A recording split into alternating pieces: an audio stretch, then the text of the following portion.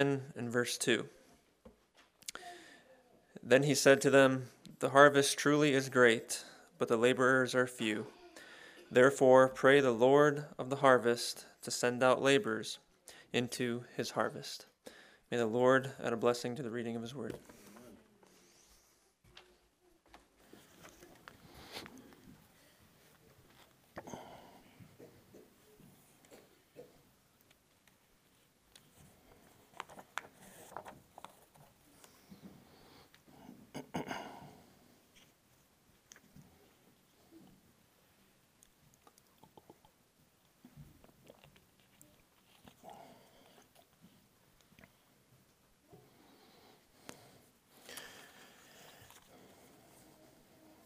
If you go ahead and put my first slide up there, please, Elijah.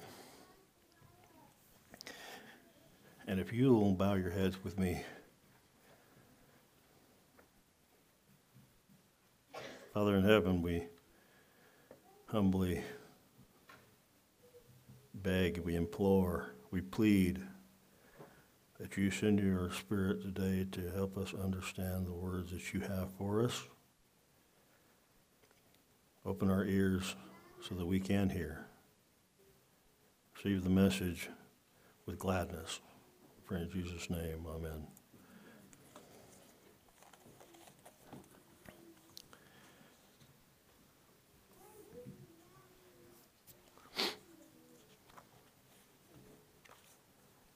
If you'll show our next slide, please.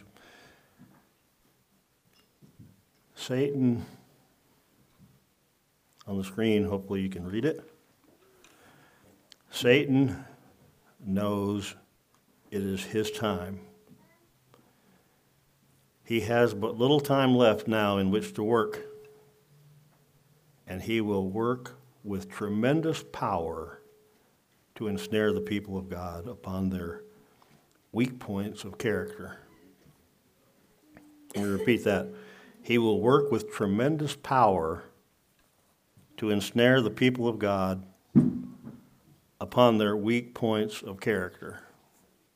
I'm not going to ask for a show of hands, but you know those weak points of character yourself, don't you? And you know Satan knows exactly what they are, and he just tweaks and picks and pulls at those, right? So it's not an accident that the issues that you're dealing with those issues. It's not just an accident. Satan is realizing he's out of time. Therefore, it is necessary to guard the thoughts, to fence the soul about with the injunctions of God's word, and to be very careful in every thought, word, and action not to be betrayed into sin. If this sounds familiar, we actually had this. This is from Review and Herald, May 17, 1887. I assume this is from Mrs. White. I didn't look it up in the absence of time, but it sounds like something she would say, and it is very accurate. Whether she said it or not, it's very accurate. So, you know, we are living in a very precarious time in Earth's history, and I think the last at least the last 4 times that I can remember somebody got up at this pulpit, they said that very thing. It's evident to us in the world that we live in right now that we are living on the fingernail, the razor blade edge of the end of time. So, is it important what we do and who we are? Is that important? Probably never as important today as it was 5, 10 years ago.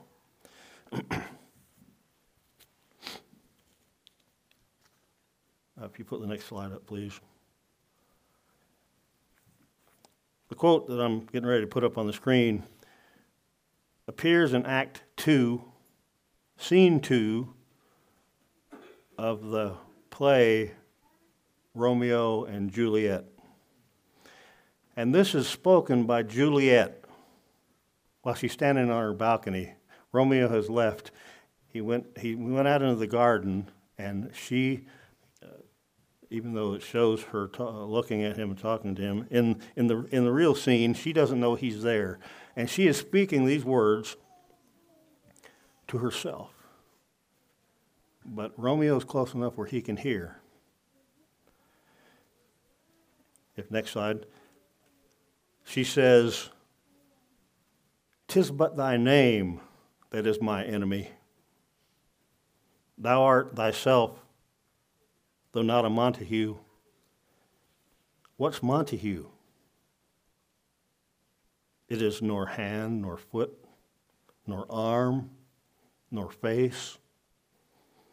Oh, be some other name belonging to a man. What's in a name? She asks. That which we call a rose, by any other word, would smell as sweet. I took a little license with my title today. If you didn't see the title earlier, the title of the sermon is A Rose by Any Other Name. Now, if you're like me, when you read this the first time, or if you haven't ever read it before, but you are hearing the words, what in the world is she talking about? What is Shakespeare trying to tell us here in this play?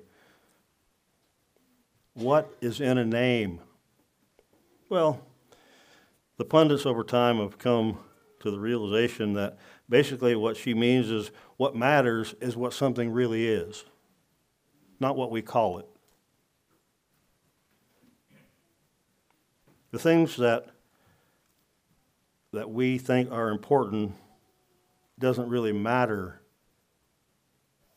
given the name that we call them. Now, you could call a rose a skunk, right? But if you smell that rose, even if it was called a skunk, it would still smell beautiful. That's the point that she's trying to get across. And so the question for you today is, what does the name that you carry with you? I'm not talking about Al, I'm not talking about Gil, I'm not talking about Tamara or Dell or whoever you are. I'm not talking about that name. I'm talking about the name that is here underneath it all. What name do you carry? That doesn't matter what we actually call you. Because I think it's time to get serious. I think it's time for us to get serious. A show of hands, everybody in here who thinks Jesus is going to come soon. Well, look around. I want you to look around and see who thinks what. We think Jesus is coming soon.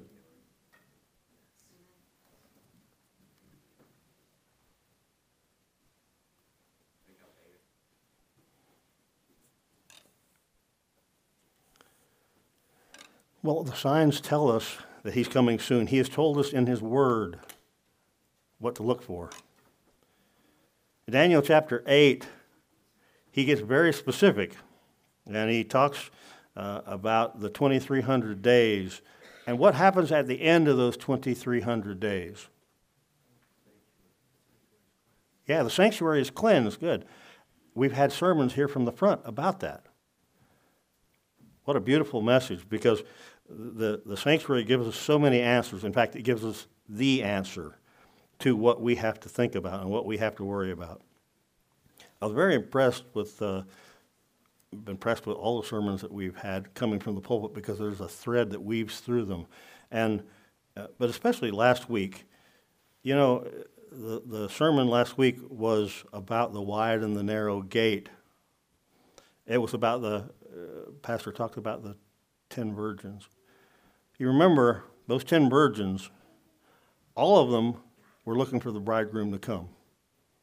It wasn't like they didn't believe in the bridegroom or what was going to occur. They were all looking for the bridegroom to come. But you know what? Only 5 of them were able to go into that wedding. And when they knocked on the door, the bridegroom, what did he tell them?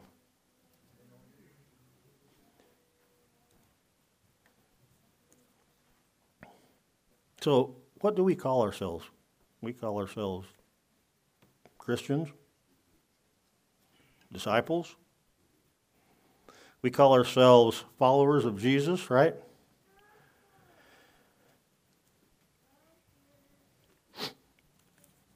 You know, when people have had interactions with Jesus in the history of the world,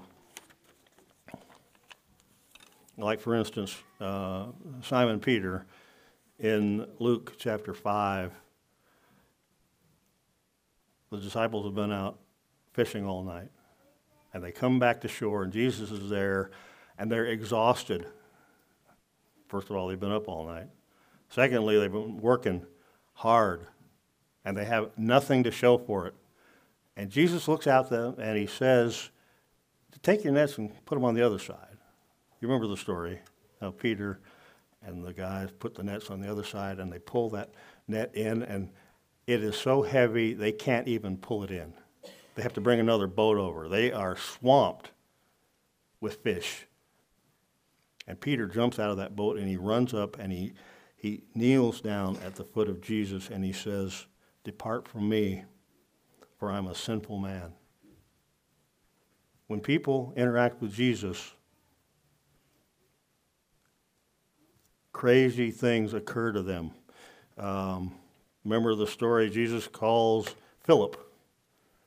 And Philip says, I've got to go tell Nathanael. And so he goes and tells Nathanael, and they're coming back, and Jesus says, behold, a man who has no guile. Remember the story? And Nathanael says, how in the world do you know me? And Jesus says, I saw you under the fig tree before. And Nathanael says to him, you remember what he said? No. Nathanael says to him, Rabbi, thou art the Son of God, thou art the King of Israel. Jesus told him that he was kneeling under a fig tree, and Nathanael comes to this conclusion that he is the Son of God, the King of Israel. You remember the story? Jesus gets in the boat. They've been ministering to the people all day long. He's exhausted, so he goes and lays in the back of the boat, and the storm comes up. And these seasoned men who spend all their time out on the water, apparently this was one nasty little storm, and the boat's rocking and carrying on, and Jesus is sound asleep, and they go back and wake him up and say, Lord, we perish. Help us. And Jesus gets up and he says, why are you so fearful? How is it that ye have no faith? And in Mark 4:41, it said, they feared exceedingly and said to one another, what manner of man is this, that even the wind and the sea obey him? When you interact with Jesus, things happen. Crazy things happen. So my question for you today is, are crazy things happening in your life? I'm not up here to judge you. Spotlight is right on me, and I want you to understand that Jesus paid a price for me, and I'm not worthy of that price. Never will be. But I don't have to worry about that because he has covered me with his blood. And when God sees me, he sees a penitent sinner. A penitent sinner who he can work with. Scripture is loaded with examples of people who have had an interaction with Jesus and things were just crazy wild. The woman at the well. Jesus shows up and preaches in the synagogue, and the Jews go, wow, how in the world is this guy so learned? He hasn't even been to school. In fact, later on, after his disciples had to go interact outside of the close environment that they were in, people were recognizing that they had been with Jesus. When you get close to Jesus and he rubs off on you, you cannot help being who you are. That requires us to do something about that. So, I think the last time I was up here, which was a long time ago, and I don't know if I expect you to remember everything, but I do expect you to remember that I said this platform allows me to give you homework. So I'm going to give you some homework today.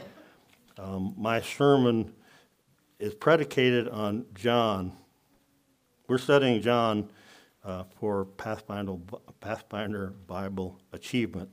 And John is just absolutely loaded with really good stuff. It'll have a really interesting story. And then Jesus will bring up some crazy, wild thing that doesn't appear to even be attached to that.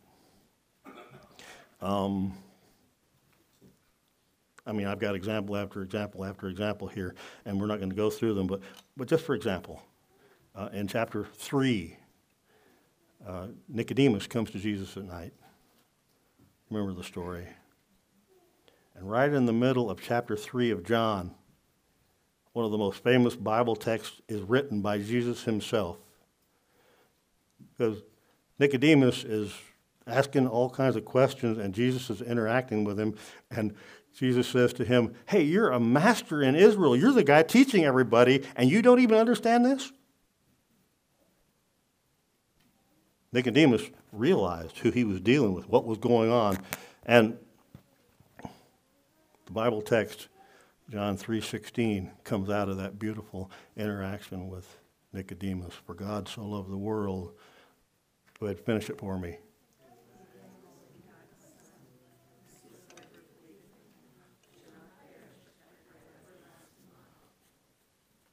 Are you interacting with Jesus where your life is changing?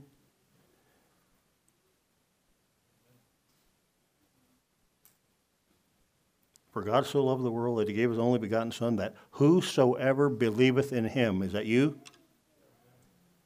Should not perish, but have everlasting life. So I'm not going to go through all the chapters. I got them listed here, and I was going to bring a little point out about each one of them as we speedily went through it. But I would like you to, this is the homework, I would like you to notice John has 21 chapters, 21 of them. Every one of them has got really good stuff in it. But beginning in chapter 13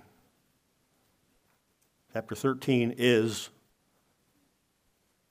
the Last Supper, which the Last Supper is the day before what? Jesus' crucifixion. He's crucified the next day. So between chapter 13 and chapter 18, when he goes to Gethsemane, there are 5 chapters. Jesus does a lot of talking. He's trying to squeeze a lot of information into these disciples because he knows his time is short. And I want you to sit down and read those. Because the things that he talks about are mind-blowing. They make his interaction with Nicodemus look like a discourse in putting together Tinker Toys. It is the depths which Jesus brings these things out. And it's crazy, the topics that he talks about within these 5 chapters. For instance, by this shall all men know that ye are my disciples if you love one another. Most of the stuff you've heard, you know. You need to read it again. You need to read it in context, recognizing Jesus is going to his death the next day. Is your relationship with the Jesus that we're talking about relevant today? Is it relevant? Are you somebody that when you walk into a room, people go, yeah, that guy's different. That girl's different. You know, I honestly can't tell you that that's the case, but I want it to be. I want that to be a case. I want the case to be that when I walk in a room, somebody goes, yeah, that's the guy that talks about Jesus all the time. Because they will know that I've had a relationship with Jesus, that things are different for me. I'm not just standing in line at Walmart buying stuff. I'm here doing what he wants me to do. And Jesus outlines to his disciples in John things that he wants them, i.e. us, to do. In fact, in John 17:20, he says, he talks about in John 17, he's got this beautiful prayer, and he says, this is eternal life. This is life eternal, that they may know thee, the only true God, and Jesus Christ, whom thou hast sent. And then he says in verse 20, he says, neither pray I for these alone, but for them also which believe on me through their word. Who is that? Who's he referencing there? Yeah, he's talking about us, right? We believe in Jesus because of their word, because of the word that God's outlined here in the Scripture.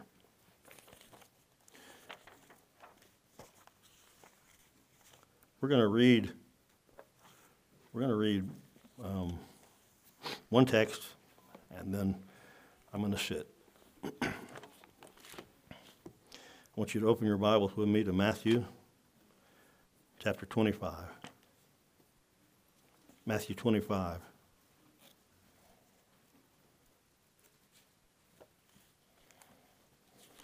This is going to be familiar. Hopefully it's going to be scary. Hopefully it won't be scary, but it will be scary. And hopefully it will take us and it will turn us around so that if we are going in the wrong direction, that we will be able to rectify that and give this life to Jesus. One of the things that I hope has come out, and I know Jimmy when he preached the last time, and I know Pastor when he preached last week, talked about spending time in his word. And one of the things that I read right there in the first part of this sermon said, it's necessary to guard the thoughts, to fence the soul about with the injunctions of God's word. If we don't have calluses on our knees and we don't have God's word, when we read 25, you can decipher where you're going to be. Chapter 25, beginning in verse 31. 25:31. When the Son of Man shall come in his glory, and all the holy angels with him, then shall he sit upon that throne of glory, and before him shall be gathered all the nations, and he shall separate them one from another, as a shepherd divideth his sheep from the goats. And he shall set the sheep on his right hand, but the goats on the left. Verse 34, and then shall the king say unto them on the right hand, come ye, blessed of my Father, inherit the kingdom prepared for you from the foundation of the world. Well, we're not going to go into the intricacies of this. Is a deep text. Before the world had a foundation, God had already planned for this.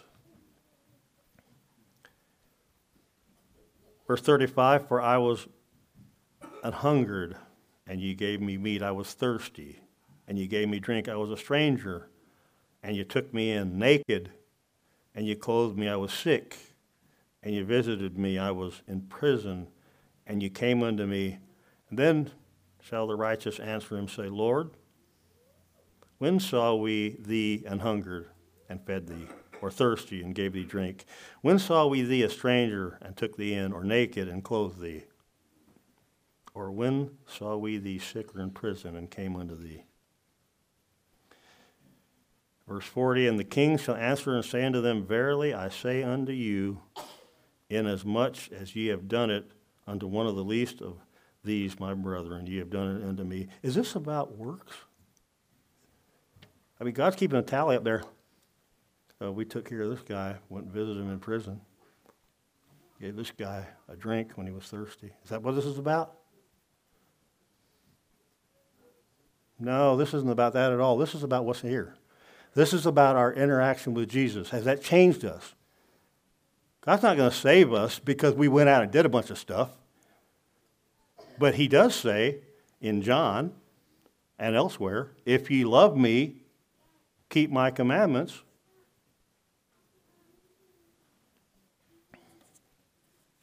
In fact, in Ecclesiastes 12:13, it says, here's the conclusion of the whole matter. You guys know this. Here's the conclusion of the whole matter. Fear God and love him. And what? What's the rest of that text? And keep his commandments. For this is the whole duty of man. That's what we're talking about here. When Jesus looks down at us and says, hey, you come over here because you fed somebody, that's the heart of Jesus. That's not natural, normal for me. That's the heart of Jesus coming out. Have we taken him into our hearts? Is it making a difference in our lives? Is it making a difference in the lives of those people around us?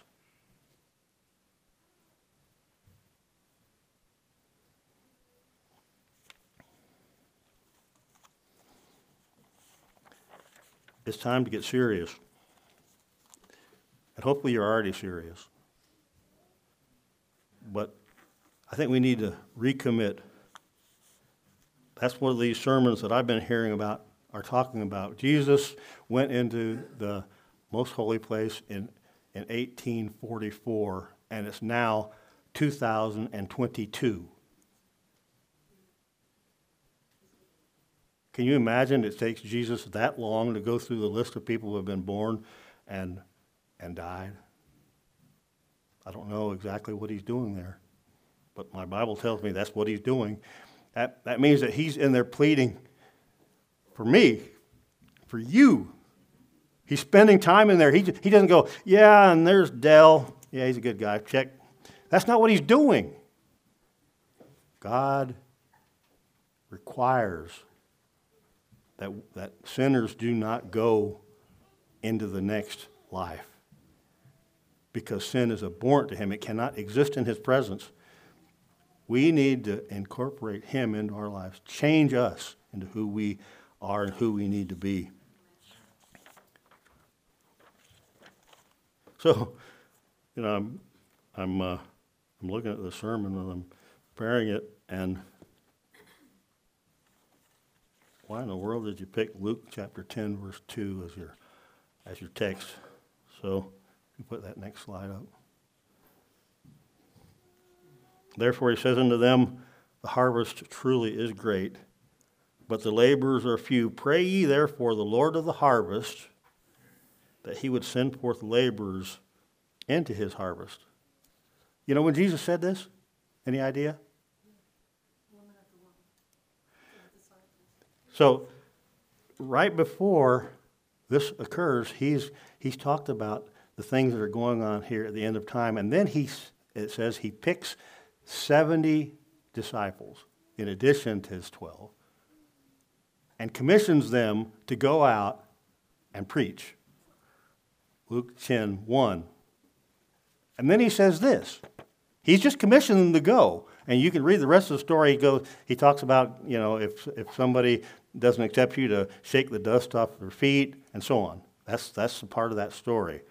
But this is the second part of this. After he commissions these 70, he says, the harvest is great, but the laborers are few. Pray therefore the Lord of the harvest that he would send forth laborers into his harvest. And he's just commissioned 70 more people to do that. Who's he talking to here? Why is he talking about this?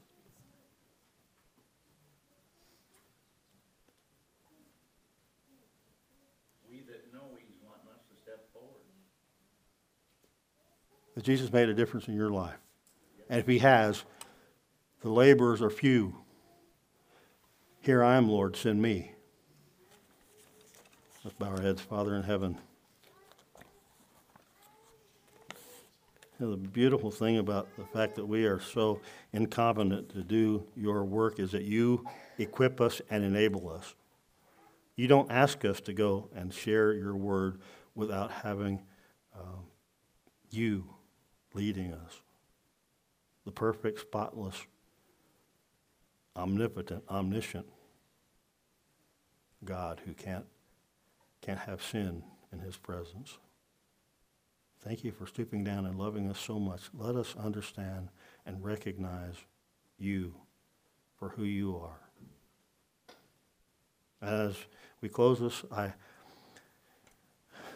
want to ask, Father, that you would put a burning desire and a burden in our hearts to recommit us. And so toward that end, I'm going to ask today, while we're praying here, that if you want to recommit your life to Jesus, if you will stand. If you want to recommit your life to him, you've had that relationship with him and it's changed you into who you need to become. If it hasn't, and you want that to happen, Father, you see each one standing. I'm not going to look. It's not my business. This is your business. We're here doing your business today. I want to thank you for putting it into our hearts to want to change, to allow you to work, to let you do the things that you want to do. Thank you for listening to our prayers and for answering them. In the name of Jesus. And amen. Our closing psalm, number 358. 358, far and near the fields are teeming.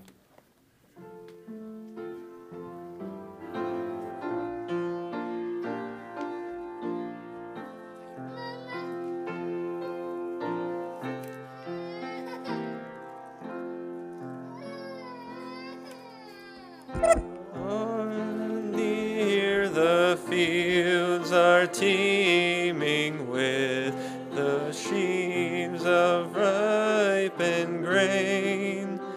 Far and near their gold is gleaming o'er the sunny slope and plain. Lord of harvest, send forth reapers, Lord, to thee we cry. Send them now the sheaves together ere the harvest time pass by. Send them forth with morn's first beaming, send them in the noontide's glare, with